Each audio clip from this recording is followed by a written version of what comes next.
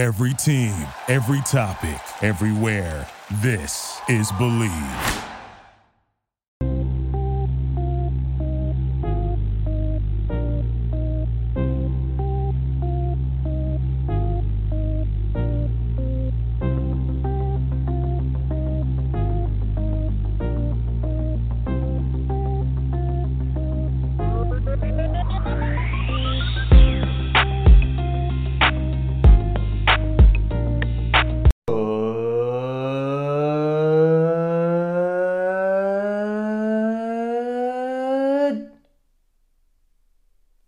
Morning, good evening, good afternoon, or good night. However and whenever it is you may be listening, thank you for stopping into another fantabulous episode of the Take It Easy podcast. Happy Thursday, everybody. April 15th, officially 2 weeks out from the NFL draft, which means Blake Jude is back. He was going to be back no matter what, whether it's the NFL draft or not. He's been coming on every damn week for close to 14 months now. Give and take a few, but that's close to 60, 70 podcasts we've done together. And so Blake has been just awesome for us for the past, 14 months? A true friend.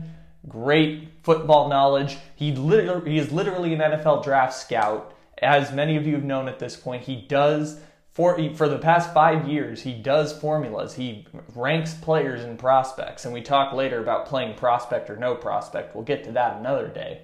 The fun thing I brought to this week's podcast was overly realistic NFL draft grades. And I'd been sitting on these for about 5 days or so, waiting for the right time to bring them in, and this was that time. So we're going to talk about each of them, and they kind of drive a lot of our conversation because it's a big quarterback day. Lots of quarterback talk.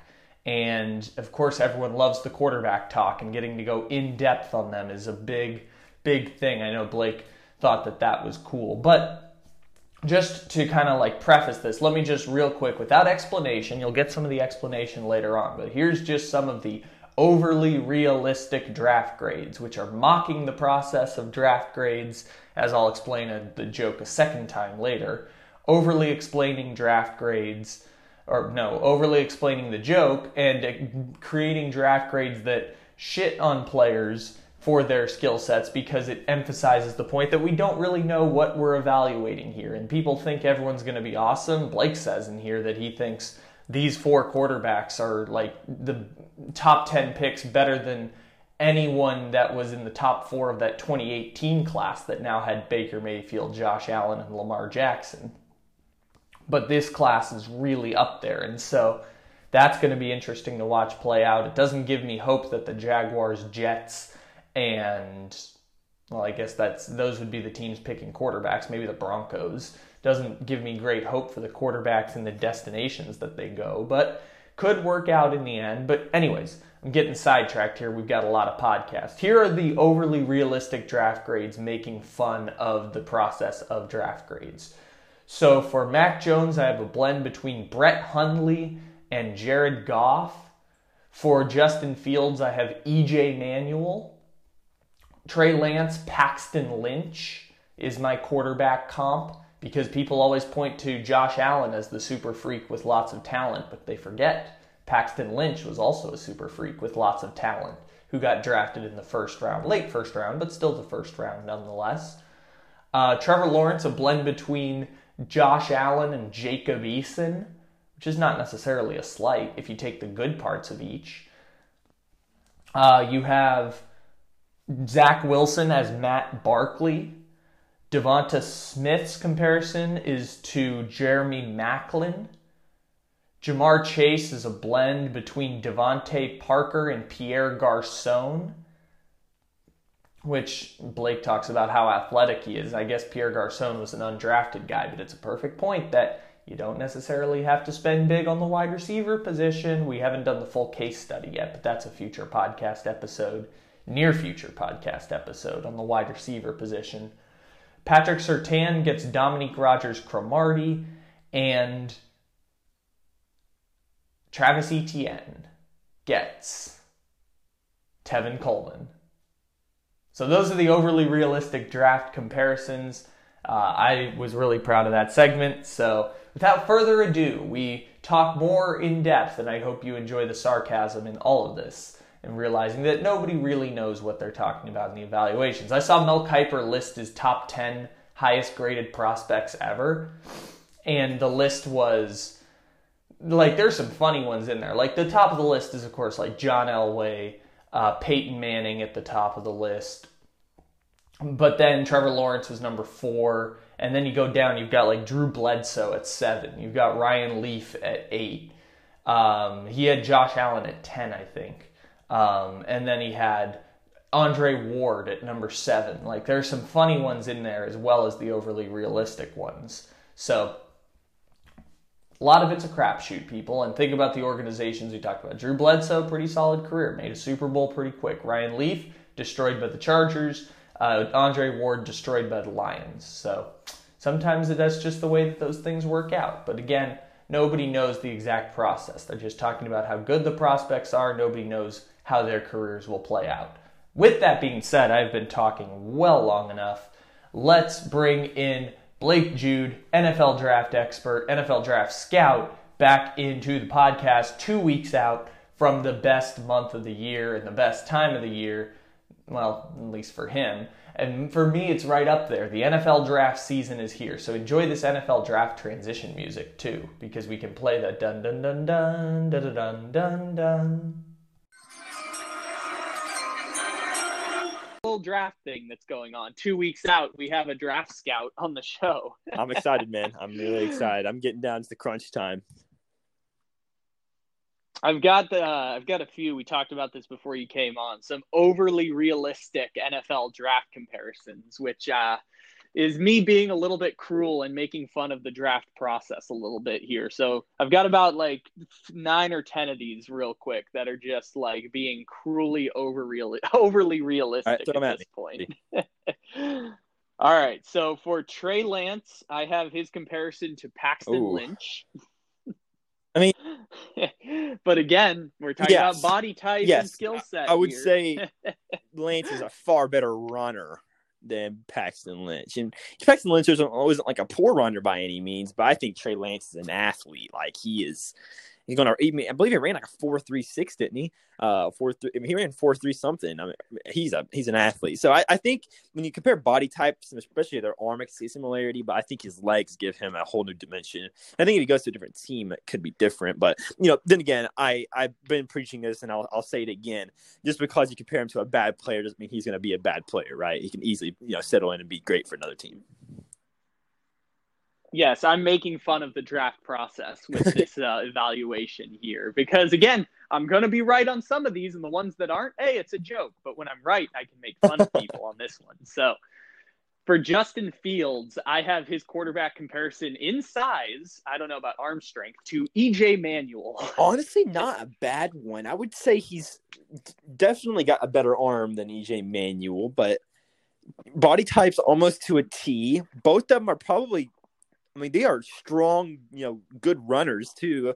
Manuel really relied on his legs because he had no accuracy and, his arm was pretty poor in general. But I think Fields has pretty poor accuracy for the most part, probably better than Manuel's. And I think he definitely has a stronger arm, but I can see Fields being like a much better version of E.J. Manuel.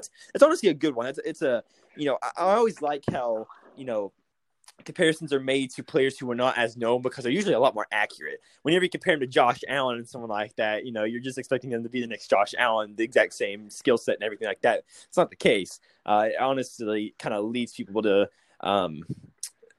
be a little misinformed on what the player is actually like. You know what I mean?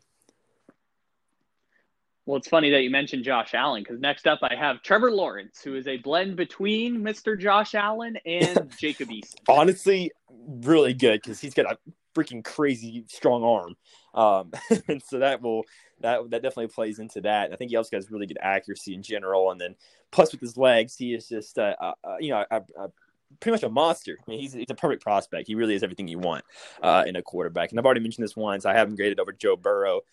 Even though I'm a big time Joe Burrow fan. I definitely got to say I credit Trevor Lawrence because I think he is great. I think there are certain aspects Burrow has that's better than Trevor Lawrence. I think he's pretty much better at going through progressions and finding those gaps and shooting those gaps whenever he gets a chance. But he doesn't have the arm talent or the legs of Trevor Lawrence does, and got those intangibles that Lawrence has really just pushes him over. Ooh, that's a good one too. So I have Zach Wilson, and his comparison is to Matt Barkley. yeah. I mean, again, another one of the scenarios where he's a lot better with his legs. He can roll out of the pocket, make plays on the outside. Barkley really can't, but and I also think his arm and just in general is better. But comparing their body types, very similar. And I also think there are some I can see Matt Barkley. Like a high-end Matt Barkley being like the absolute worst-case scenario for Zach Wilson. In the event Zach Wilson becomes like a Josh Rosen type, I can see him being a Matt Barkley type backup for the future. But I think, for at least in my eyes, Zach Wilson is headed much more down the road of a Matt Ryan in the future than what he is a Matt Barkley. I guess the Jets could ask for worse. Like Matt Ryan is going to be a fringe Hall of Famer. I know you think he is a Hall of Famer, but Jets could ask for worse. Didn't fail them, he would be a Super Bowl winner. So you can't complain about Matt Ryan. Yes, you are correct. They would be, even though wins aren't a quarterback stat. Yes, I agree. He is going to finish close to Phillip Rivers with an MVP. So I guess he has a Hall of Fame case, even though I don't think he'll get in, or I don't think he should get in. So I also said this thing on Joe Burrow. I forgot that. I tell you this all the time. The Bengals are going to ruin Joe Burrow, aren't they? They're going to ruin his career. This draft is going to tell you a lot about what the Bengals think. And if they screw up, this is a mandatory get. They have to find a high-tier starting offensive lineman in this draft. And Penei Sewell feels like the obvious pick. But with the rumors of Jamar Chase being a Bengal, I love it. I love Jamar Chase. Such the best wide receiver in the class. He might be graded higher than Penei Sewell in my book. He currently is graded higher than Penei Sewell. But at the same time, there is no guarantee that any of the offensive linemen in round 2 are going to be a high-tier starting offensive lineman. There's a possibility. There's definitely some guys out there that have potential. I love Dylan Radins. I love Landon Dickerson. There's a lot of guys in that round 2 area I think could be great offensive linemen. Can they be just as much of a guarantee Penei Sewell is? No, and that is the issue. That is the reason why I think a lot of people want Penei Sewell, and that's the reason why I've been a big advocate for Penei Sewell to the Bengals still, even after this Jamar Chase news, because I think you take this one round at a time, right, in a draft, and I think I love the idea of looking ahead and thinking, hey, these offensive linemen round 2 can be great offensive linemen as well. Let's go for him because we're not too confident in the wide receivers round 2. At the same time, I think, if you're looking at just round 1 and if you want to make sure Joe Burrow is protected, you got to get your guy that can block. So, the idea of a Chase and Radins is, in my opinion, better than a chance of Penei Sewell in a round 2 wide receiver. But whenever you look at just that round 1, what you want to help Burrow for the future, you might lean towards Penei Sewell at the end. Yes, you introduced me to the idea of the Bengals civil war that's going on, is that it's the Jamar Chase versus the Penei Sewell crowd, and then alien Kyle Pitts is pulling up on his spaceship and invading the war. Kyle Pitts I think that's a cool concept. He is a literal freak. He might end up. He's already climbed Chase and Sewell for me. He might end up as my number 1 overall prospect. He is currently number 2. He is crazy. Ooh. Yes. Is number 1 Lawrence then? But Ooh, after seeing Kyle Pitts on a 4.4, that's unreal. It is on. Yeah, it's like future Hall of Famer before you even step on the field kind of stuff. Which, to be fair, people said the same thing about Saquon Barkley. And injuries really affected Saquon. I think he's still a great running back. But injuries have definitely hurt his career for the most part. I think if Kyle Pitts can stay healthy, which is, of course, a big factor in everything, he can be, next level elite. I have never seen a guy like this. He's got crazy. His wingspan was a lot longer than I thought too. I was really surprised about how long his arms were. You watch his film. He can do everything. He lined up 60% of the time across from the offensive tackle. He lined up inside the line and blocked a lot. I didn't realize that until I rewatched his tape again. He blocked a lot more than people thought he did, and he actually did it pretty well. He's not a Pat Fryermuth level blocker, who's a guy later on in the draft who I think is a much better blocker overall. But I think once you combine his blocking abilities with his insane receiving abilities, the best receiving tight end I have scouted ever for sure. I think he is Darren Waller level, and I think he can be above Darren Waller level at the next level. That was a tongue twister, but whenever you compare those two and combine them into one guy, it's the perfect prospect. I mean, Pat Fryermuth is being directly compared to Rob Gronkowski, and we are talking about him being 30 spots lower on the overall board than Kyle Pitts right now. That's how great of a tight end Kyle Pitts is. Hey, Falcons they need to draft get both of Kyle them. Pitts to be that an picked effective in my eyes. strategy? I think it has to be. If I'm the Falcons, I'm taking Kyle Pitts.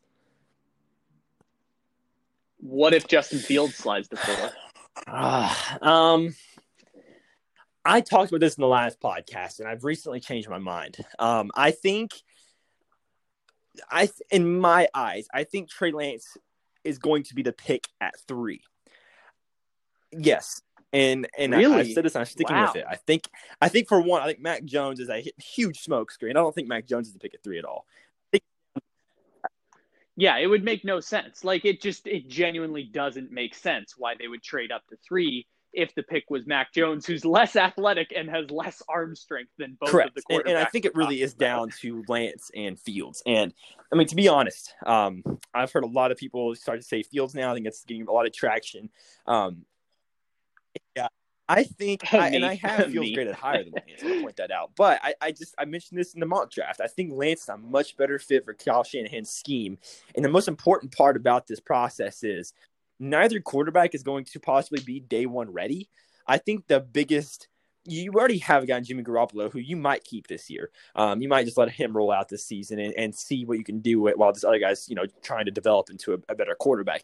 I think – when you compare Trey Lance's ceiling on the San Francisco 49ers with a guy like Justin Fields, you might be better off going Lance because I think the running dynamic that Lance has, even though Fields is a great runner, Lance is – I mean, we saw Lance run for 150-plus yards almost every single game in North Dakota State. He is a dynamic runner, and Fields is capable. He's not as good as Trey Lance is, and I think that aspect really intrigues Kyle Shanahan, and the way he likes to run the ball so much and just dominate the game on the run and passing to tight ends. I think matches Trey Lance's style very, very well. So I think when you combine those things, it's just a better fit for Trey Lance going to San Francisco. So I've stuck by that for quite a while. I think, however, if Fields falls, it is more likely Kyle Pitts is selected. I think if Lance falls to 4, I think it's more likely the Falcons select Lance. If you ask me, I think the Falcons and the 49ers are more interested in Trey Lance than Justin Fields right now. I think we might see Fields fall a little bit further than what we actually think. I hear people say good things about Trey Lance, but I'm just like, I've watched Justin Fields with my own eyes. Like, this guy he's amazing. Like, I haven't watched a lot of him, but I've watched 2 seasons worth of Justin Fields, which is probably more than even Trevor Lawrence at this point. I'm like, this guy is so amazing. I have no idea how he's not like the number 2 pick in the draft. Nonetheless, you're going to draft 2 quarterbacks ahead of him. If they pick Mac Jones, like that's stupid. But if it's Trey Lance, I'm like, I hear people say good things about him, and he could be great. So I just don't know how people pass on Justin Fields. Is my QB too. It's crazy to he's me. been QB2 throughout this entire process, and this is more of me just saying my projection of what I think happens. I think if Fields is there at 4, you can make a very good argument the Falcons should take him. However, I think you've in my eyes, you already kind of committed to Matt Ryan, and we don't know how well they're going to be next year. So it really just depends. Willing to tank. Yeah, and for context for people, what he's talking about is they restructured Matt Ryan's contract, and he has 2 years remaining on the deal that would be difficult to move on from in both years. They could do it. Like, it's not as much as like the Eagles moving on from Carson Wentz, but they did structure it so that it's hard to move on from Matt Ryan without assuming huge cap penalties, which, to be fair, the Falcons are also resetting their cap space, but it'd be 2 years before Matt Ryan would be like off the roster. Obviously, he could get benched for one season, but it'd be 2 seasons And I before feel like he's to a off certain the extent, it's almost a Falcons. disservice to sit Fields for not just one season, but 2 seasons. However, I feel like for Trey Lance, it makes a lot more sense to sit him for 2 seasons. I think he can be a Jordan Love type prospect where he sits behind a QB for a couple of years and then turns up to be what he is. And I think he can be very, very good whenever he gets the chance to start. I think for Fields, you're looking at him being a maybe possibly sit for 6-7 games, similar to what Justin Herbert did. And then once you realize that Tyrod Taylor's not the great quarterback he is, you throw him in and then he dominates. So I think that's Or he gets a punctured lung, which I think kind of just put Tyrod Taylor's career on ice, because now that it's like, who are you going to call? Like, it's a Ghostbuster situation. Who are you going to call when you got no quarterback, or who are you going to call when your quarterback might get put on the exempt list? He's already you on call Texans, Tyrod right? Taylor.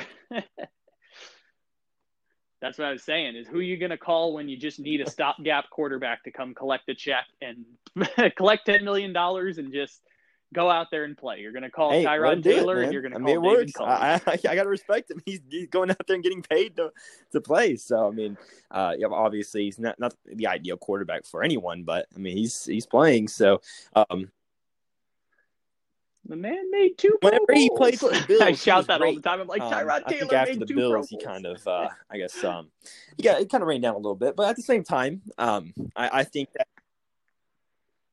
Well, because he got like 4 games before being benched but for he was Baker very Mayfield. poor in That those was games. it. I mean, That was it. was it tie against Pittsburgh where their defense played out of their minds and their offense could just not score? Yeah, it's one of the greatest stats I can ever remember, is that the Cleveland Browns started the season 0-1-1. It was their greatest start since 2004. It was the greatest stat ever, was when Tyrod Taylor was their quarterback. It was their greatest start in 14 years. Great. They started 0-1-1. Yeah, I mean, honestly, their defense played unreal that, and then eventually Tyrod Taylor, for the most part, failed him and eventually got benched. And honestly, I was heartbroken for Tyrod Taylor whenever he got benched, because Baker came in and he played pretty well. But he's a rookie. He's still making mistakes and everything like that. Yeah, but he broke Peyton Manning's touchdown record in like 13 and a half games. And, it was just you got no chance, it hurts Tyrod. for me to see Tyrod go out like that, at least for the Browns. He came back and, of course, has been playing for the Chargers and then for the couple other teams. Wasn't he on the 49ers for a minute? I feel like he was on the 49ers for a hot minute. Wasn't recent of you, but he might have been. Might be thinking of no. No, I guess he did go straight from the Browns to the Chargers. Now that I think about it, he spent 2 years on the Chargers. He's been kind of just taking that role as like, hey, I'm starting the first couple of games and I'm getting benched, so it's fine, Yeah, he's following Anthony Lynn. That's why I thought for sure he'd end up as the backup for Goff in Detroit. I'm like, he's just following Anthony Lynn. Anthony Lynn is going to keep giving him jobs, and they're going to keep. But here we are though. He's still making money. He's still going to. I hope to see him, play for the Texans this year, maybe, because of course I doubt Watson's playing. Well, are we going to watch him play for the Texans, or are we going to read about him playing for the Texans? Because I don't think anyone's watching the Texans. If there's any other year. team playing, I will probably. This is the thing. I'm a red zone guy, so I guess they'll technically pop up on the red zone now and then. But no, they are getting scored on with Zach Cunningham. Yeah, and a bunch of dudes I do not know. Yeah, they're not going to be showing very much on offense, but I think that. I don't know why we got so off topic with Tyrod Taylor, but I got to respect the dude. I like him a lot. I'm trying to. Why did we get to Tyrod Taylor? Oh, wait. We were talking about. I guess we were talking about Trey Lance and backing up. Justin Fields at 4. That's what we're talking about. Wow, yeah, that could, I don't know how he went from Fields to Pitts to Fields to Tyrod Taylor. It was just an odd combo, but. I think if you're looking at Justin Fields, you're looking at a possible, just a couple of games and he comes in. That's how I got to Tyrod Taylor. I think with Lance, you're looking at a long-term rebuild. So if you are interested in getting a long-term rebuild, a quarterback that you could sit and wait for 2 years to play, you're looking at Trey Lance to be your guy, because he is a very, very raw player. I have him graded very low. As you know, I have him with a second-round grade on film. I think that when you look at his talent he's playing against, he is still and people. That's a good comparison. I didn't think of RG3 as a player comparison. That's a good one to use in overly realistic comparisons. Yeah, but I can definitely see the aspect of where that can be a problem. Because a lot of people thought, similar to Lance, RG3 was going to be a guy that had a much similar game and did very well. He had a great arm. He had really, really good legs. But his biggest issue was whenever he had pressure in his face, he was tucking and running. And that really became his downfall in the NFL. He got injured, especially in that very poor Washington offensive line. I think for Trey Lance, I think he needs to learn to trust his offensive line. He needs to play more as a quarterback behind the line of scrimmage rather than going in front of the line of scrimmage. I don't think he can win many games as a Lamar Jackson. He's not Lamar Jackson. I think he has to win more games rolling out of the pocket and being the athlete he is to make plays extended down the field in a passing game. I think it's where he needs to improve his game for the most part. And I think, in my eyes, if he wants to do it with the Falcons, that can be a great idea. And so I think if the Falcons are there for, you can maybe really entertain the idea of taking Lance. But I think for Fields, if you're looking at Fields there, I think if you're planning on binging him for 2 years, it's a disservice to Fields. You might as well just take Kyle Pitts and roll with it, in my eyes. Yes. And RG3's injury was the reason that about 32 teams in the NFL passed on Lamar Jackson in the draft. So it's a telltale sign. But Trey Lance is not RG3. You were right. Trey Lance is Paxton Lynch, as we described earlier. I had like 4 jokes that I've written in between the time you were talking. And the point I was going to say before that is,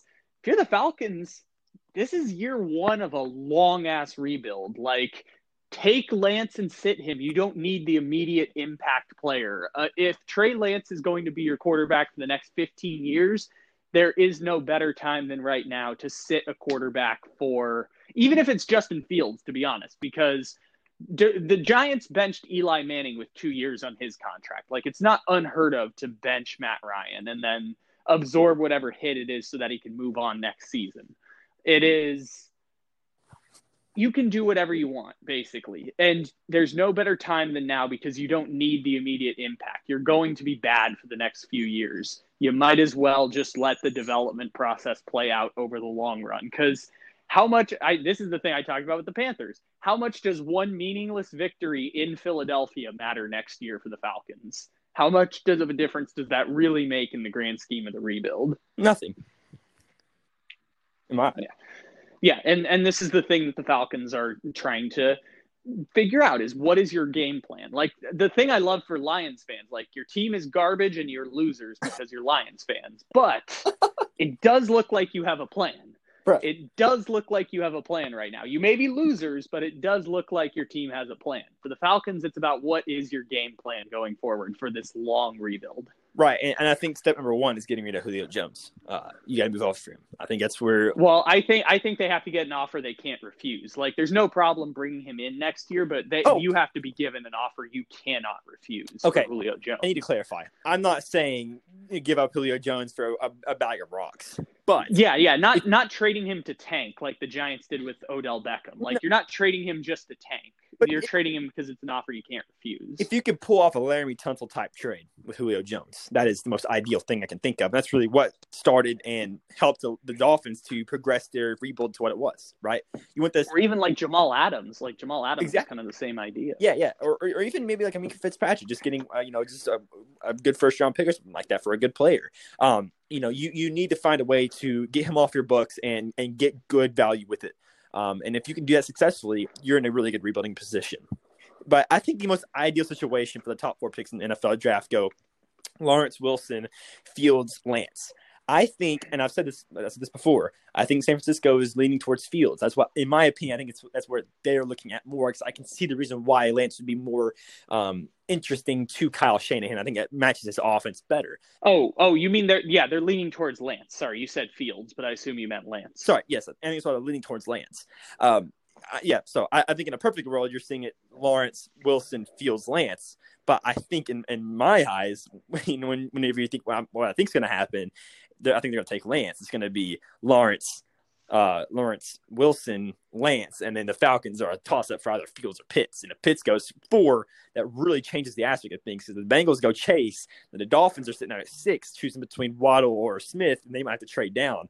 and that really shakes up the draft. So that's going to be a big aspect. I think whatever happens at pick 3 can really change the future, or really change the next 3 picks in the draft.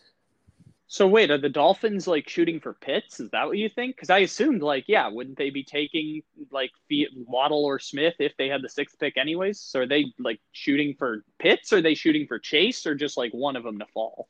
In my eyes, I think they, if you were wanting Waddle or Smith, I think you could stay at 12 and probably get them. I think the Eagles had it in their mind that they want to have either Smith, Waddle, or one of the cornerbacks at 12.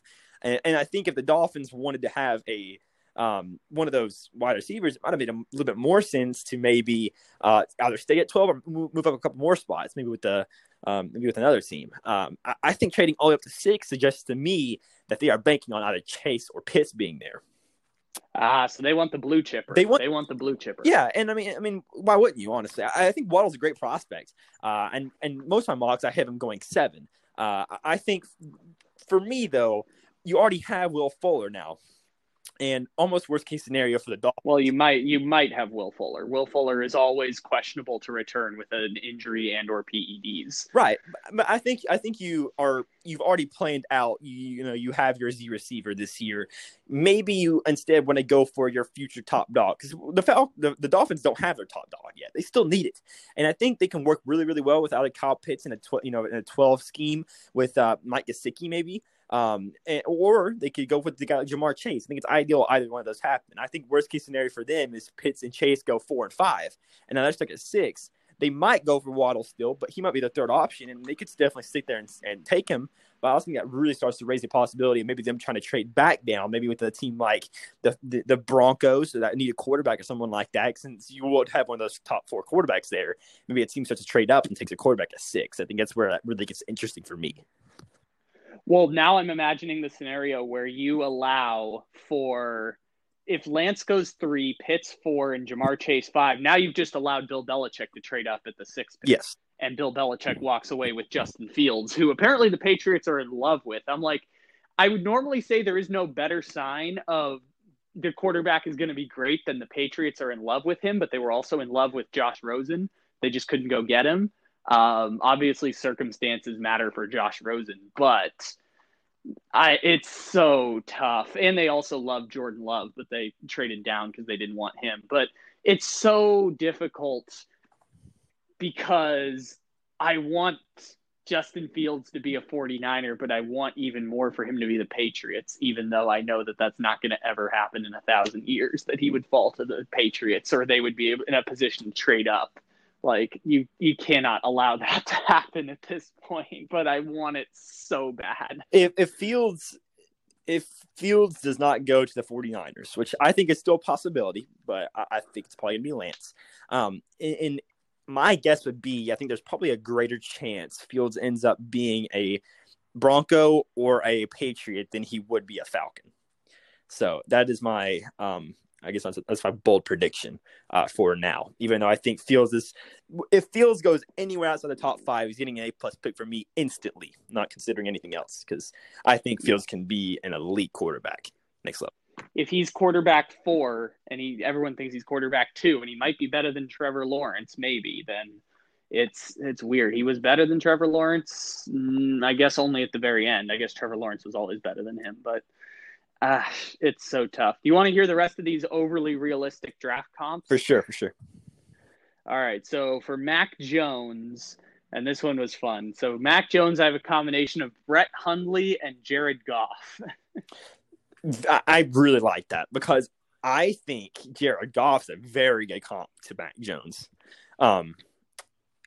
Brett Hundley, I think, definitely has more athleticism in my eyes, but I can agree where you would say that when you compare their overall body type, and honestly, for the most part, their arm as well is somewhat similar. But I think for the most part, Goff's a great example because, and I've been very low on Mac Jones for quite a while, and I've been speaking out about this. I have a 3rd round grade on him, and that's not a bad thing. I think once you factor in the fact he's a quarterback, I think it's realistic that he goes late round 1. that the keyword is late round one. He's not going to be a top 10 quarterback or top 10 pick. He does not need to be a top 10 pick. He is not that good. I had higher grades on Jordan Love, Drew Lock. I had higher grades on these guys than I did Mac Jones. And that didn't work out. Or, Drew Lock didn't work out very well. Daniel Jones, I had a higher grade on him. He didn't work out that well. I don't think Mac Jones is on that level, at least yet in my eyes. I could be totally wrong, and I can't wait for him to prove me wrong and make me look like a complete stupid head. But I think that it is a very strong possibility that Mac Jones is not going to pan out the way everyone thinks he is. So I think that I'm starting to believe now that it is, for the most part, a possibility that Mac Jones actually is pretty much the smokescreen for everyone. He might end up falling to the 20s. I think that's something that I am starting to think of as actually being a real scenario now. Everyone's just getting fooled. And, Schefter's reporting it. A lot of people are reporting that he's going to be a top 5 pick. I don't believe it. I'm still not buying it. And I'm not going to buy it until draft day. I'm going to see what you talked about it last week. You said that you would refuse to put Mac Jones at 3 in any mock draft. It's never going to happen. Because it's lunacy. It's idiotic that if Justin Fields is there, it's even more idiotic that you would pass on Justin Fields for Mac Jones. It's idiotic. Like, we were crushing Daniel Jones, and you said he's comparable to Daniel Jones in a draft grade. We were crushing the Giants for picking Mac Jones, and they ended up being right. Daniel Jones, yeah. Yes. But, yeah. Daniel Jones. I think it's going to – it's going to kill me if it happens, because I'm not ready for it. I think, unless it's going to be a team like the Washington football team who wants to trade up and desperately take a guy because they think they can win now for some reason. Don't see anyone who's agreeing with this other than, like, everyone's like, well, Shanahan thinks it this way. I'm like, nobody is. It's dumb. It's so dumb. I think Mac Jones could be a better quarterback under a guy like Shanahan's offense. I think I could see the fit that he would have with the team, but I think you can just be so much better with Lance or Fields. I mean, the possibilities of those guys are endless compared to Mac Jones. I think with Mac Jones, you have a ceiling. If Mac, I want to write this down on paper. If Mac Jones wins a Super Bowl, we have to create some challenge for me to do, because it's never going to happen. It is never. What about Mac Jones finishing top 10 in passing yards? Can we do that? I don't. Top 5, maybe. We'll split the difference. Well, your top 5 has 20, so I'll go that way. But we'll do top 8. Top 8, maybe. Top 8. I feel like if he finishes top 8 in passing yards. My problem is, so many quarterbacks can get injured and so many things can happen, and maybe it's Teddy Bridgewater was 5th exactly and if something like that happens, I feel like that's just going to be funny. Let's say he's top 10 in passing yards and his team is in the playoffs. All right, I'll roll with that. Okay. And I we have to do some challenge for me, because it's never going to happen. I do not believe it's ever going to happen. So it can't. Like, it can't, right? Yeah. It can't end and up. I don't want to give people false, like, because I mean, I hate to say this, but I feel like there are definitely a lot more scouts who are a lot higher on Mac Jones and definitely have a better outlook. And for some of these guys, like some of these Broncos fans and people like that out there possibly listening, are getting very unattracted to Mac Jones because of how much I have hated on him forever and how much we both hated on him for a long time. It would be the perfect Broncos move. Like, the Broncos and Kyle Trask belong together, but the Broncos and Mac Jones just belong together because of just how incompetent they've been at the quarterback position over the last 6 years. Yeah, I mean, I think Mac Jones is far and away the 5th best quarterback in this class in my eyes. And honestly, I've started to believe that the next best is Kellen Mond, and I have a 5th round grade on him right now. So that's crazy. What happened to Kyle Trask? It's just like 2 games against Alabama and Oklahoma, we were over. I'm still quite a fan of Kyle Trask. I think for the most part, it's more or less Kellen Mond rising up my board. Trask is, as you know, I haven't adjusted Kellen Mond's grade yet. He currently is a 5th round grade for me. That's why I said that. But Kyle Trask has sold a 4th round grade on me for for quite a long time now. And I spoke about him possibly being a possible 2nd round pick down the line in the future. Early on in the draft process, we're talking about, is there going to be 6 quarterbacks taken in the top of the draft class? And I mean, that was unreal to imagine. But at the time, we were thinking that because of how great Kyle Trask was performing. But Well, what if someone trades up and picks Kellen Mond early in the or late in the first round, like the last And couple Chris picks? Sims, I believe, or no, it might have been Peter Schrager actually mocked that. They had him mock that. I believe it was the Buccaneers taking Kellen Mond at pick 32, which is unreal to imagine. But hey, I mean, anything's possible, I guess. I mean, he mocked that himself. So he had 6 quarterbacks going in the top 32. So I mean, I don't see it happening at all. But I think that there's a very, very comfortable difference between Mac Jones and the next best quarterback in this class. So I think taking him round 2 makes a lot more sense, especially with his value. I mean, that would be great for me, an A+ probably, because you're getting the next best quarterback. He's a starter capable quarterback. He can be a Jared Goff for your team. He can go in and if you have a very, very good team under like Sean McVay and a great defense, he can take your team to maybe the Super Bowl. But he's not going to be the reason why you made it at all. It's going to be everyone else. So John Walford. So he's basically John Walford. That's what you're saying. Is that because Sean McVay, had they kept going, had Walford not gotten hurt against the Seahawks, there are reports that confirm he was going to roll with Walford all the way to the Super Bowl, regardless of Goff's healthiness or not. He was going to roll with Walford all the way to the Super Bowl. I think I mentioned this earlier. I think his absolute ceiling is, I'm like, if he's at his absolute best, Kirk Cousins. That's just how I see it. And Kirk Cousins is not a bad quarterback. He's good. At the same time, I think but you're right. Anyone could have had a Kirk Cousins because Kirk Cousins was drafted in the 5th round. Anyone could have it. Yeah, I mean, if you develop him right, anyone can have a Kirk Cousins. It's going to be a ceiling for a lot of these similar guys, like Davis Mills, another quarterback from Stanford. He can be like a Case Keenum, Kirk Cousins type guy. But that's only if he's developed right. I think for me, Mac Jones is definitely going to be better day one than a lot of the other later guys. Almost all of them, I would say. He's going to be probably better day one. And I think that he can come in and start for your team. But I think that whenever you compare him to these top 4 guys, I would not be hating on Mac Jones if we did not have a stacked top 4 guys this year.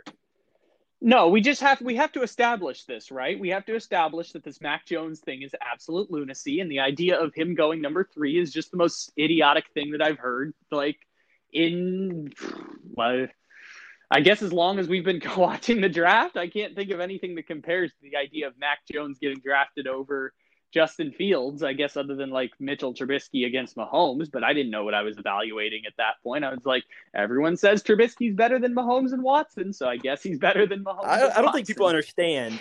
Was it 2018, the Sam Darnold Baker Mayfield draft? Is that right? Okay, that is correct. In the 2018 class, all the top 4 quarterbacks in this class would have been my QB1, probably, honestly. Maybe not Trey Lance. Trey Lance might have been one of the guys on the outsides. But I think with his potential that he held, he might have been my QB1. Wilson, Fields, Lawrence, definitely. Lance, I think, would have been really up there, and I think he would have been a league QB1 if he was in that class. That is how great I think the Big 4 are. I think if Mac Jones was in that class, he would have been in consideration with Baker Mayfield and those other guys to be one of those top picks. Because I thought that class of quarterbacks was pretty poor. And I wasn't high on Lamar Jackson at all. I wasn't high on Baker Mayfield. Yeah, I think everyone missed on Lamar Jackson, even though Lamar probably should have been a top 15 pick. It's just the way that the draft. My favorite quarterback in that class was Sam Darnold, and he was the guy I was highest on. I had him over Josh Rosen. I know Josh Rosen was a very popular QB1. I believe I had Josh Allen as my QB4, and I think for me it went Darnold, Rosen, Mayfield, Allen. I believe was my group, but I thought for me, the only realistic top 10 pick was Sam Darnold. I didn't think anyone else was it was worth a top 10 pick. And I think Lance, Fields, Lawrence, and Wilson, if they're not picked in the top 10, that is idiotic. That is stupid. They need to be top 10 picks. All 4 of them do. I don't think Mac Jones needs to be, and I didn't think Baker Mayfield needed to be. So it wasn't the best, of course, evaluation because those quarterbacks ended up being pretty well, and maybe Mac Jones can still be a very good quarterback. But whenever you compare those top 4 guys to everyone else, I mean, it's just night and day. And I think those top 4 have really kind of separated. I think the fact that people are trying to shorten the gap between the top 4 and Mac Jones, I think is the idiotic part to me. I think he is still a good quarterback, and whenever he's evaluated by himself, he's still going to be a guy I can see being a good starting quarterback if he's drafted in late first round, early second round. But the fact that he is trying to there you go. He could be Jared Goff. He is in the same sentence as the other 4 guys is unreal to me. And that's the part that I hate the most about Mac Jones. That's why I've been hitting on him as much as I have, because he is not these 4 guys. This is not the case. Yeah, I think I'm willing to ride with you. If we're gonna do some sort of punishment, if Mac Jones has a good rookie season or just like comes out, we immediately know he's awesome. I'm willing to absorb some sort of punishment for this because I'm right there with you that there's no way he can be drafted ahead of Justin Fields. Trey Lance, I just don't know enough about, but there's no way he could be drafted ahead of Justin Fields. I've got 4 more of these realistic draft comps here. So I've been through the quarterbacks here. I've just got a few of the bigger names that aren't quarterbacks at this point. So this one's not really a slight. I've got Patrick Surtain as an Antonio Cromartie. That's not really a slight. It's just more of a realistic comparison. And I do not personally have a player comp for Patrick Surtain, so I can't speak on that. But I believe the Draft Network has the exact same comp for him. I believe whenever I read their article. So you might have been on the dot there. I think they actually comped him directly to Rogers Cromartie. And honestly, I mean, let's be real. He had a great season. He was a long-time cornerback. I think, of course, he was never, like, great, I would say. He was always good, for sure. And I don't think Patrick – I don't know. Hold on. I don't want to disrespect him in any way. let me step back here. Yeah. We can move on too. If Surtain ends up being like him, it's going to be a successful career for him. I think that's a good pick, right? That's what I was saying. It wasn't much of a slight. I guess not a lot of these are slights. I guess the quarterbacks is just fun to do Paxton Lynch and EJ Manuel, but not a lot of them are like slights. Being Jared Goff and Brett Hundley means that I guess you're going to have like what a 10-year career, an 8-year NFL career. He could be a starter for a couple of years for sure. Yeah, you could be a Blaine Gabbert and just keep pulling up on these backup jobs for 15 years. Yeah. Sure, it'll work out. So I've got Devonta Smith as Jeremy Maclin. Ooh, okay. My comp for Devonta Smith for the longest time has been Marvin Harrison. Yeah, because of the size, very, very small. I think Macklin's another really tiny receiver that could have. Honestly, I think it's a really good comp because they can have similar careers. Overall, I think that of course, Maclin did have. How big was Maclin? Do you have his number? Maclin was 6 foot. Right. I think he was like 200, but I assume that's what Devonta Smith's weight will be. But the thing with Maclin is just like good career, but never got a second contract. I would say Smith is lucky to get over 180. He had to put on a lot of weight to get bigger than that. But I believe Smith is what? I think he measured in at 5'9", 1. I don't think he weighed up, but I think he said that he's a little. He said he's over 170. He said in his press conference. So if we believe that, I think that but Maclin didn't play as he for 6 foot tall, 200 pounds. People don't understand that's a very small receiver. It's still a slot guy for sure. Maclin wasn't the biggest receiver out there. So yeah, for correct number, Maclin was 6 foot 195. Yeah. So, okay, so that's a lot more. That makes a lot more sense to me. I think they're pretty similar size for the most part, and I think that once you factor in the fact that they also played as like a similar, I think in the route running scheme, just trying to avoid contact for the most part, it makes a lot of sense.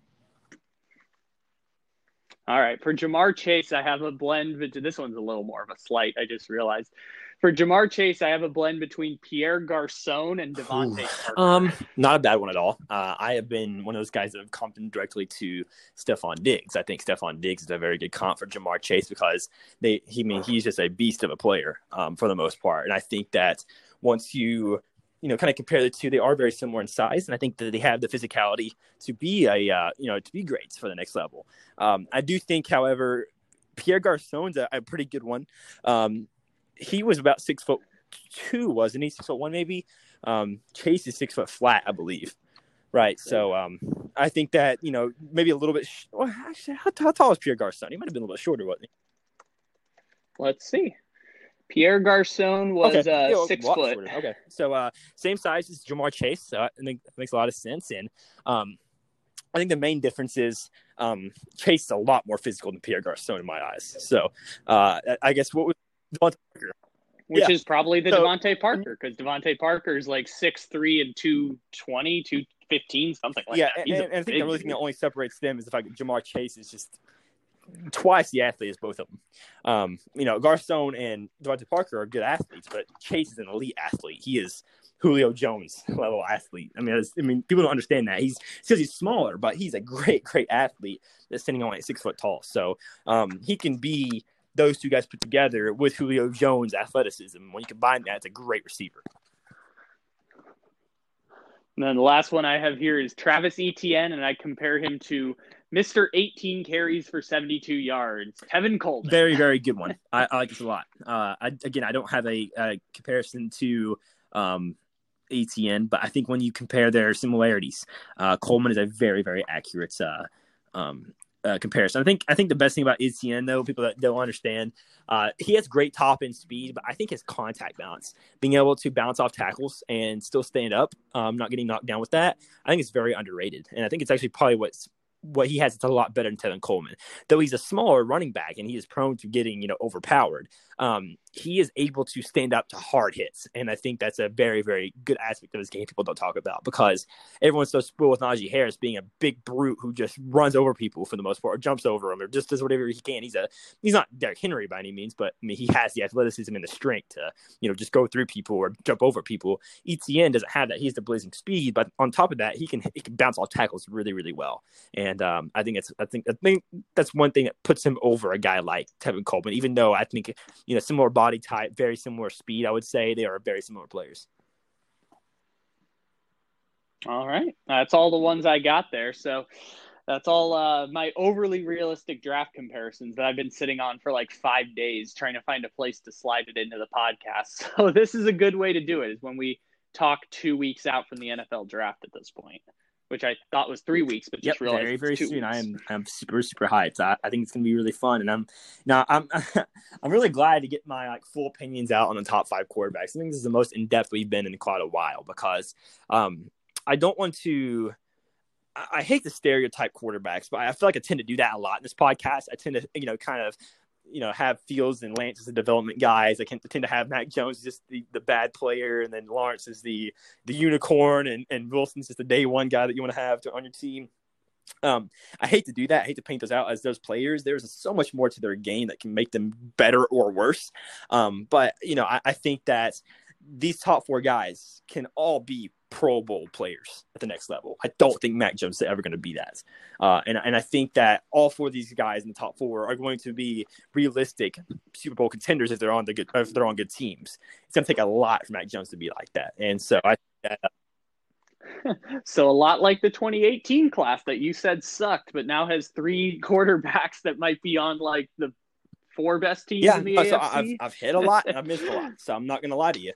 There's definitely, I think if there's any year where where I feel most comfortable predicting this, is probably this year, because I've developed my grades each year to help them get more and more accurate. I feel like my grades have been more and more accurate each season.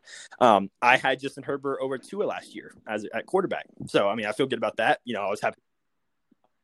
I remember that. I remember we did a mock draft and you had Tua going to the Chargers and Herbert going to the Dolphins. I thought you were insane. I thought Herbert was a better quarterback, and I stuck by that throughout the whole entire process. And I was happy with the result of seeing that. But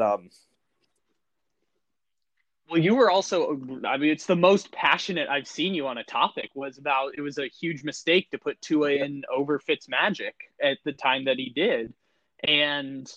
I don't know. I feel like the answer to whether you were right or wrong is maybe. Well, I don't know how many more games they would have won with Fitzpatrick. They honestly, what they did wasn't bad. They let Tua get the experience he had, and they let Fitzpatrick come in and save them the game that they were about to lose. That's what they did. And in theory, that worked out. Yeah. But that is a very risky thing to do. And, of course, you put in Tua against the entire Buffalo Bills second team and you get destroyed. So, whenever you need to make the playoffs. So, obviously, he still was a step behind. That really calls to them a playoff appearance. Well, I think that's why the 6th pick mattered so much to them in getting a blue chipper, is just because you've got Will Fuller, who, you might have Will Fuller. You have A. Gesicki. You have Devontae Parker. So it's interesting how this is going to play out. Have I told you the thing about what I do with Gesicki? No? Just say everyone needs a Gesicki, and everyone needs a Gesicki, and so I don't call him Gesicki anymore. I call him A. Gesicki because everyone just needs a Gesicki. Ideal starting tight end. They have a Gesicki. You cannot get more ideal than Gesicki, even though he is not going to ever be a Pro Bowl. He's not ever going to be the highlight player you want. He's just, he is your he is the. I'm trying to think of a comparison. I got a good comparison for you. He's the NBA equivalent of a Bogdanovich. Everyone needs a Bogdanovich, and everyone That's a needs very a good comp. comp. On their Yeah, team. that's a very, very good comp. Honestly, I agree. He's like the third pitcher in the rotation. He's just a guy that everyone kind of needs, but like. Yeah, everyone needs a Joe Musgrove. Everyone needs a Joe Musgrove on their team. Other sports people that didn't know that, so that's a great comparison. I like that a lot. I agree. And I heard the Bogdanovich joke like 3 years ago. I've been making it ever since, and they keep changing teams, and it's still true. It's just, everyone could use a Bogdanovich on their team. I do the same thing with a Plumlee. Everyone just gets a Plumlee. Well, you get a Plumlee, they get a Plumlee. The Pistons just added a Plumlee for $30 million. Everyone could use a Plumlee. So, I mean, I don't know. I feel like Gesicki, I believe he's a free agent next year. Once he is free agency, he might have a really, really big market for such an average tight end. Yeah, it's going to be like Austin Hooper, where I was confused when he was getting $12 million. And then I learned after that, it's like, oh, the entire Browns offense operates through 2 tight end sets. That's where they're at their best. I didn't realize that until after they gave Austin Hooper $12 million. Yeah, and I think that Gesicki's probably in for very, very similar money at tight end. So, yeah, I don't know. But I think if you can get Kyle Pitts on that squad, and have him play with Mike Gesicki, Devontae Parker, Will Fuller, it's a dangerous offense, man. I think that's what they're hoping for. They're hoping for him or Chase. And if they go, if they go Waddle, I mean, that's still a good pick. You can play him in the slot. Still can be a very, very good weapon. Probably your best weapon on the team still. But I think you're better off, trying to move down and maybe go for Devontae Smith instead. And I think another issue that no one's really talked about is the fact that, Waddle and Devontae Smith are so quick into saying Mac Jones was better than Tua. Which for one, I don't agree with. And two, I feel like it's going to create maybe some chemistry issues possibly. Because now that Tua knows that, they just threw it under the bus so quickly. I feel like if I was a teammate of both of them, I would have said, I like them both. They're different quarterbacks. They're great. If I was being that guy.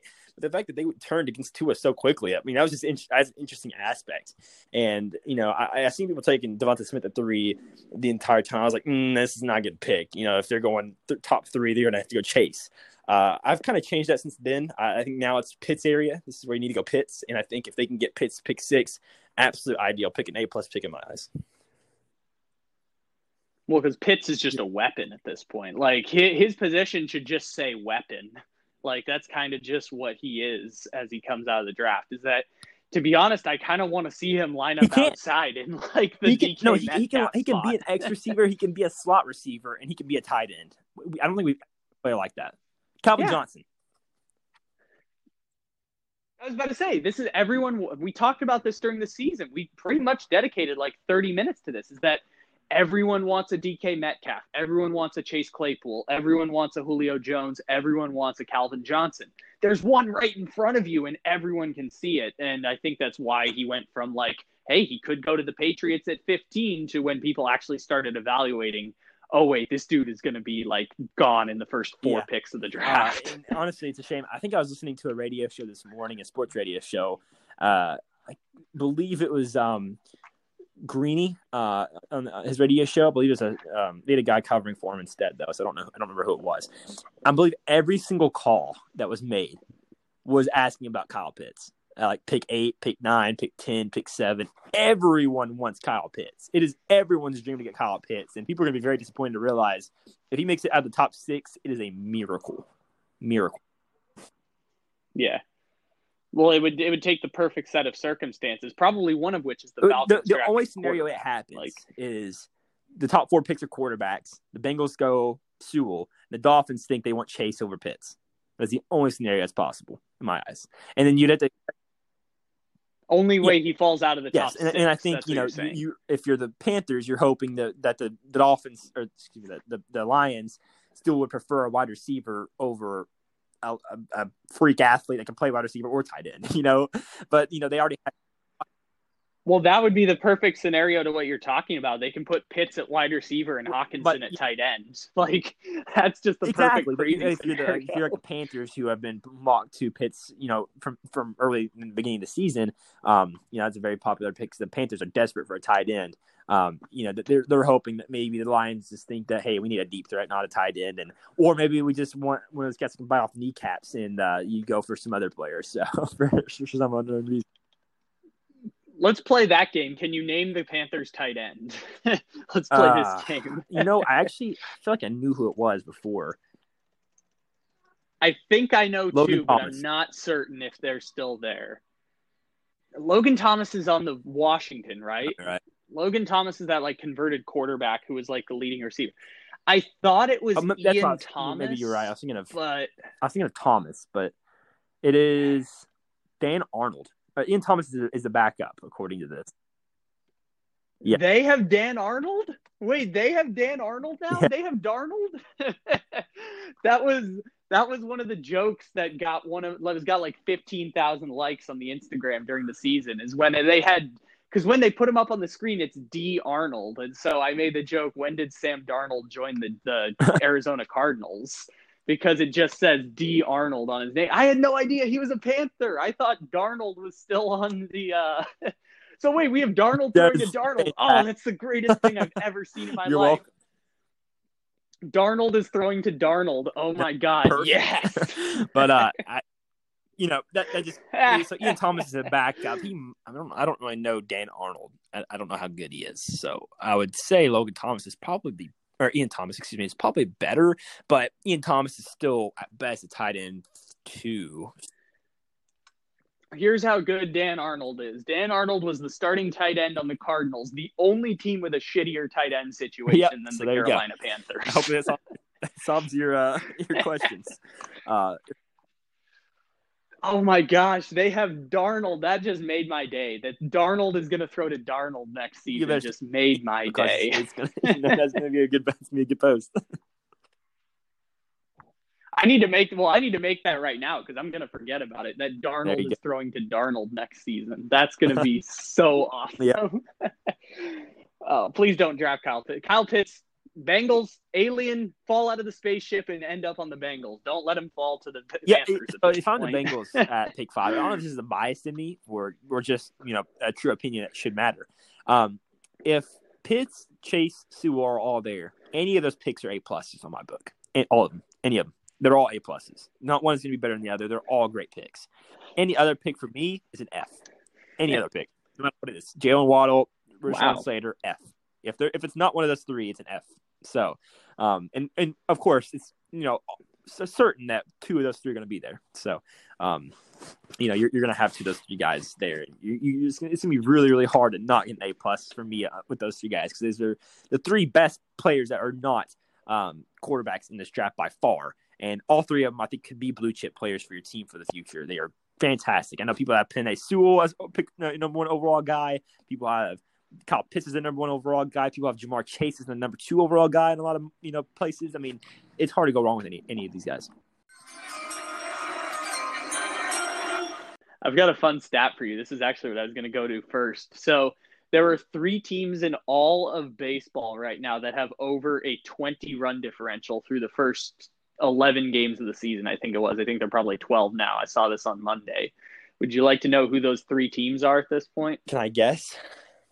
Yes, feel free to guess. Reds, Astros, and I don't know how many games the Phillies have played yet. It's not the Phillies. Okay. It's not the Phillies. I guess. This might be a bad answer. The Red Sox? The Red Sox. So the Red Sox are a good guess. For people, I don't know if this is going to be in the podcast or not, but for people who are guessing the Reds, it's interesting because the Reds are on that list, that they've gone from being the worst batting team last year in the playoffs. I think they were ranked like 28th or something in the whole league, to just top 5 offense without adding anybody. Obviously, small sample size, and they'll regress to the mean. But it's just funny now that they're this good offensively. The other two are the Dodgers and the Padres, who I guess would kind of be expected. Yeah, I wouldn't have guessed the Padres. I was thinking the Dodgers, but I feel like that was too obvious of an answer. And I knew the Astros have been raking it as well lately, so I thought that maybe they would be up there. But I knew the Reds for sure were one of those teams, and then the others, I guess, were guesses for the most part. Well, the reason you get the Padres is because their schedule this year includes the Giants, the Diamondbacks, the Texas Rangers, and the Pittsburgh Pirates. That's part of it, is that it feels so good to have a good team because for the first time I'm realizing, good teams beat the crap out of all these bad teams. That's the testament of being a good team, is walking into a series with Pittsburgh and Texas for 7 games and knowing we're going to win at least 5 of them. Like, that has never happened for me as a Padres fan, where I'm just like, yeah, I expect we're going to win 5 out of 7. The irony of that is that the Reds just lost 2 3-game series against the Arizona Diamondbacks and the San Francisco Giants. So, well, yeah, the Diamondbacks had to regress to the mean. Like, the Diamondbacks are like that Mariners team 2 years ago that had the best record in baseball through April and then finished with 100 losses. I feel like that's kind of the Reds right now. Pretty much, yeah. Yeah, they had to regress to the mean at some point, but I think the Padres are legit. Except I'm getting ready because Friday is Dodgers week, so that is obviously intense. No Tatis, you have time. You have time. No, Tatis might be back. Really? He might come off the injured list before Friday. That's kind of what they're shooting for right now, as the Dodgers move around their starting rotation to make sure that Buehler, Kershaw, and Bauer pitch against the Padres. Yeah, how are you feeling about the no-hitter? Joe Musgrove pitched. That was wonderful. Yeah. That was truly wonderful. It's a perfect combination of just I consider myself to be a pretty good baseball fan, and I used to be a Texas Ranger fan. I could not name more than like 3 dudes on that Rangers team. That was just sad. And everyone else. It's like Joey Gallo. I recognize David Dahl. And I remember they used to have I forgot his name already. Oh my goodness. Prince, I think, right? What's his? Oh my God, Prince Fielder. I don't know why I completely forgot about the most legendary name ever. Yes, Prince Fielder. But that's so funny because he retired like 4 or 5 years ago. Yeah, no, but I remember him being a Ranger at one point for quite a while. Wait, did you throw out Josh Hamilton and I was just talking over you? Because that's another funny name. No, I talked about Josh Hamilton. I said him because I mean he was a Texas. I mean he was a Rangers legend for a long time, and I remember. I guess he had a downfall after that, didn't he?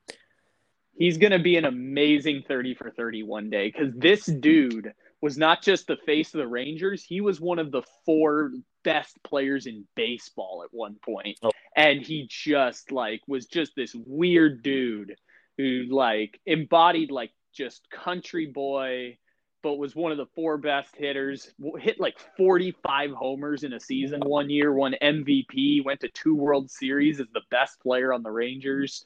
And then it just all fell apart. It's going to be such a weird 30 for 30 one day. And he had that amazing home run derby where he hit 28 consecutive home runs. Well, I remember for quite a while, it kind of felt like to me it was Hamilton, Albert Pujols, and then Joey Votto was really the 3 best hitters in the league, at least. Yeah, and then throw Miguel Cabrera in Miguel there. Cabrera was definitely one of those guys. Miguel Cabrera, and then Buster Posey kind of took the mantle in there somewhere when he won MVP. Those were the big guys. I was always expecting these guys are raking 30+ home runs in an instant. It's easy. And weird how the mighty have fallen. I guess Cabrera and Votto are still doing stuff. I don't know how Pujols retired, didn't he? So Pujols is still around, but this is the interesting thing with Pujols is that he was averaging a 1,000 OPS when he got to Anaheim. He declined by 200 points, or 100 points every year until he became a league average hitter. One year he had the lowest wins above replacement in all of baseball, and that was 4 years ago, and he's still the 6th hitter on the Angels now. Yeah, so they're all kind of on their way out, I would say, but I mean, man. But they are all there to collect those contracts. Pujols is making $30 million this year. And funny story, Miguel Cabrera almost bankrupted the Tigers. There's a whole complicated story on that. Is that when the owner died and they were transferring hands, they almost declared bankruptcy as a means to write off debt before selling the team. Because part of it was Miguel Cabrera's 9-year contract that he signed the year before he totally fell off a cliff. You know, I mean, as much as I love Votto, you got to think without his contract, Reds might have been able to either keep Trevor Bauer or get someone like Francisco Lindor. It's just crazy how like things like that can affect your team for the future. Even though you love this player and you want to owe him everything. I mean, you got to think like paying him 35 plus mil could have gone into going and getting at one of these other guys that meant a lot for your team. Again, the Cy Young Award winner for the first time in Reds history. You lose him to the Dodgers, of course. You might have been able to re-sign him if you had that money. But regardless, it's I owe Votto a lot, and I can't disrespect him too much because he's been raking these last few days. But yeah, this is his second straight day with a home run today. So he's been doing pretty well for the most part. So I can't disrespect him too much, but I mean, those were legends at their time, but I think teams, we obviously learn now teams jump a little bit too close to the gun to try to, pay their best player. Yeah, especially as they head into their 30s. It's kind of tough. And it's the tough thing with Votto, too. It's the same thing the Giants are going through with Posey and the Tigers with Cabrera and I guess the Orioles with Chris Davis. But it's like these are guys other than Chris Davis who are going to have their jerseys retired by the team that they're playing for. So you have to decide, like, at what point is the grass greener to part ways or give them that extra extension so they can play on their team until they're like 41. But for the Tigers, it's just playing on a bunch of losers for 5 straight years with Miguel Cabrera. Or my favorite example from this week was on Monday when Salvador Perez went 4 for 4 for the Kansas City Royals and they lost 10-3 to the Angels. It's just the most perfect Salvador Perez line at this point. Yep. And they just gave him a 4-year, $80 million extension, like before this season started, as he was coming off of Tommy John surgery. Right, but he's been pretty well too, isn't he? I believe. Yeah, I think he's been playing really well lately. So I can't, I mean, honestly, credit to people who make their money and do well. But it's been a thing in baseball for a long time, and it's starting to be a thing more in the NFL now too. When you're seeing certain guys like Julio Jones, who's I don't want to disrespect Julio Jones, but you can tell he's obviously declining. It happened for AJ Green as well, and they're getting kind of these contract issues where you might have to try to move on from the player in the future. AJ Green, it was just like a mutual parting of ways. Like AJ Green came back to Cincinnati for 1 year because he couldn't get a contract anywhere else coming off of that. With one of the weirdest injuries ever, where he like rolled over his ankle and tore a ligament because they were playing on a bad practice field. Like one of the strangest injuries I've seen. And I also had AJ Green on my fantasy team that year. Well, just really weird. I think they said it was a turf toe, which is, for people who know what a turf toe is, like it's a lot worse than you think if it's bad. But sometimes it's not always bad, And I, for a long time, we were confused as to why AJ Green was out for the entire year with a turf toe injury. And then they said that it might have been something more done to the ligaments or with the muscles and possibly like a fracture in the foot, which is why he ended up getting out for most of the season. But the interesting part is what you mentioned. The practice field the Bengals play on was so raggedy and messed up and just terrible. I mean, all the players hated it. And it ultimately was the cause of AJ's injury, which is, awful to think that like the team wouldn't put in more money into another field to upgrade and make it better. As far as I know, I think they fixed the field after that AJ Green injury, but they still don't have an indoor facility yet, which is ironic because there are high schools in Cincinnati football who have indoor facilities. Mm-hmm. And it is sad to imagine that the Bengals have not done that yet. There are rumors that I've seen that Ohio State practice facility. I'm like, Jesus Christ, that is ridiculous how gigantic that facility is. And yeah, it's weird that NFL teams don't have I mean, I just can't imagine that the Bengals wouldn't just want that. I don't know if their players dislike it or what, but I would imagine most players definitely it's just not spending money. It's like being a Bengals fan and a Chargers fan is kind of like being a second-class citizen. I've heard Joe Barksdale talk about this. It's literally being a second-class citizen because you have poor practice facilities, you play in front of no fans, and it's often, for the Chargers at least, filled with other teams' fans, and the team doesn't spend the money necessary to compete at an NFL level. It's like being a second-class citizen. Sad, honestly, it really is. And I hope I've heard the Bengals added a Ring of Honor this year to finally give credit to their Hall of Famers, who most of them have already passed away. Like Ken Riley's gone, but you still have guys like Ken Anderson, Anthony Munoz, of course, and maybe some of these younger guys like Chad Johnson, who are going to be inducted eventually into that Ring of Honor. They finally get the respect they deserve. And then there are rumors. I am not confirming anything, and I don't know for sure. I haven't talked to any sources about this, but there are rumors that possibly, I think someone took an aerial view of Cincinnati's Paul Brown Stadium, and they think that there might be an indoor facility being in construction right now, but can't confirm that yet. I don't know for sure at all. That was just one person just randomly messaged me and said, "Hey, what is this?" And I'm like, I don't know. So maybe, I don't know that's going to be a thing, but we'll have to see. We're not very sure, but they need to get one. They need to do something to help continue to strive to have more players want to, go down there. Because unfortunately, it's the same for the Chargers, and it really is the ultimate reason why they moved. There was no attraction to San Diego, not really San Diego in general, but just the facility. The Chargers. Yeah, to the Chargers. They almost were forced to move and completely just rewrite everything they had, except really just their name and logo. Well, they also changed their logo, just change everything. And look at them now. They look like finally a team that can be, a possible contender for the future. They were stuck at 10-6 for a long time, but now they finally have a guy like Justin Herbert, who's next level. They are adding good pieces. They are making excitement within fan base. I think now they're finally starting to take steps forward. The Bengals are nearing the point where they have to do that. They might have to relocate and completely reset, and that's going to be a long time before that ever happens. But we know the Mike Brown family is very, very and we talk about this multiple times in this podcast, but we know the Mike Brown family is very really stuck to their roots because Paul Brown was the one who created this here. They want to keep it here since that is, it's Mike Brown's father. It's their grandfather for most part. Everyone's related to Mike Brown or Paul Brown there, and they want to keep it there. But in order to do that, you can make Cincinnati and really just the Bengals in general much more attractive for certain people. Yeah, there's a great podcast. We've talked to them before. Rafi and Ben did a story on the Chargers. It's basically like Los Angeles has kind of forced the Chargers to adapt a little bit. Like being in Los Angeles has forced them to change their ways. They get rent for free at the stadium, but it's forced them to spend a little bit. It's forced them to change the way the organization is run from the top down, even though it's still nepotist Dean Spanos at the top. But it's forced the Chargers to adapt a bit. I think pressure and change would force the Bengals to adapt too. Thank you for listening to Believe.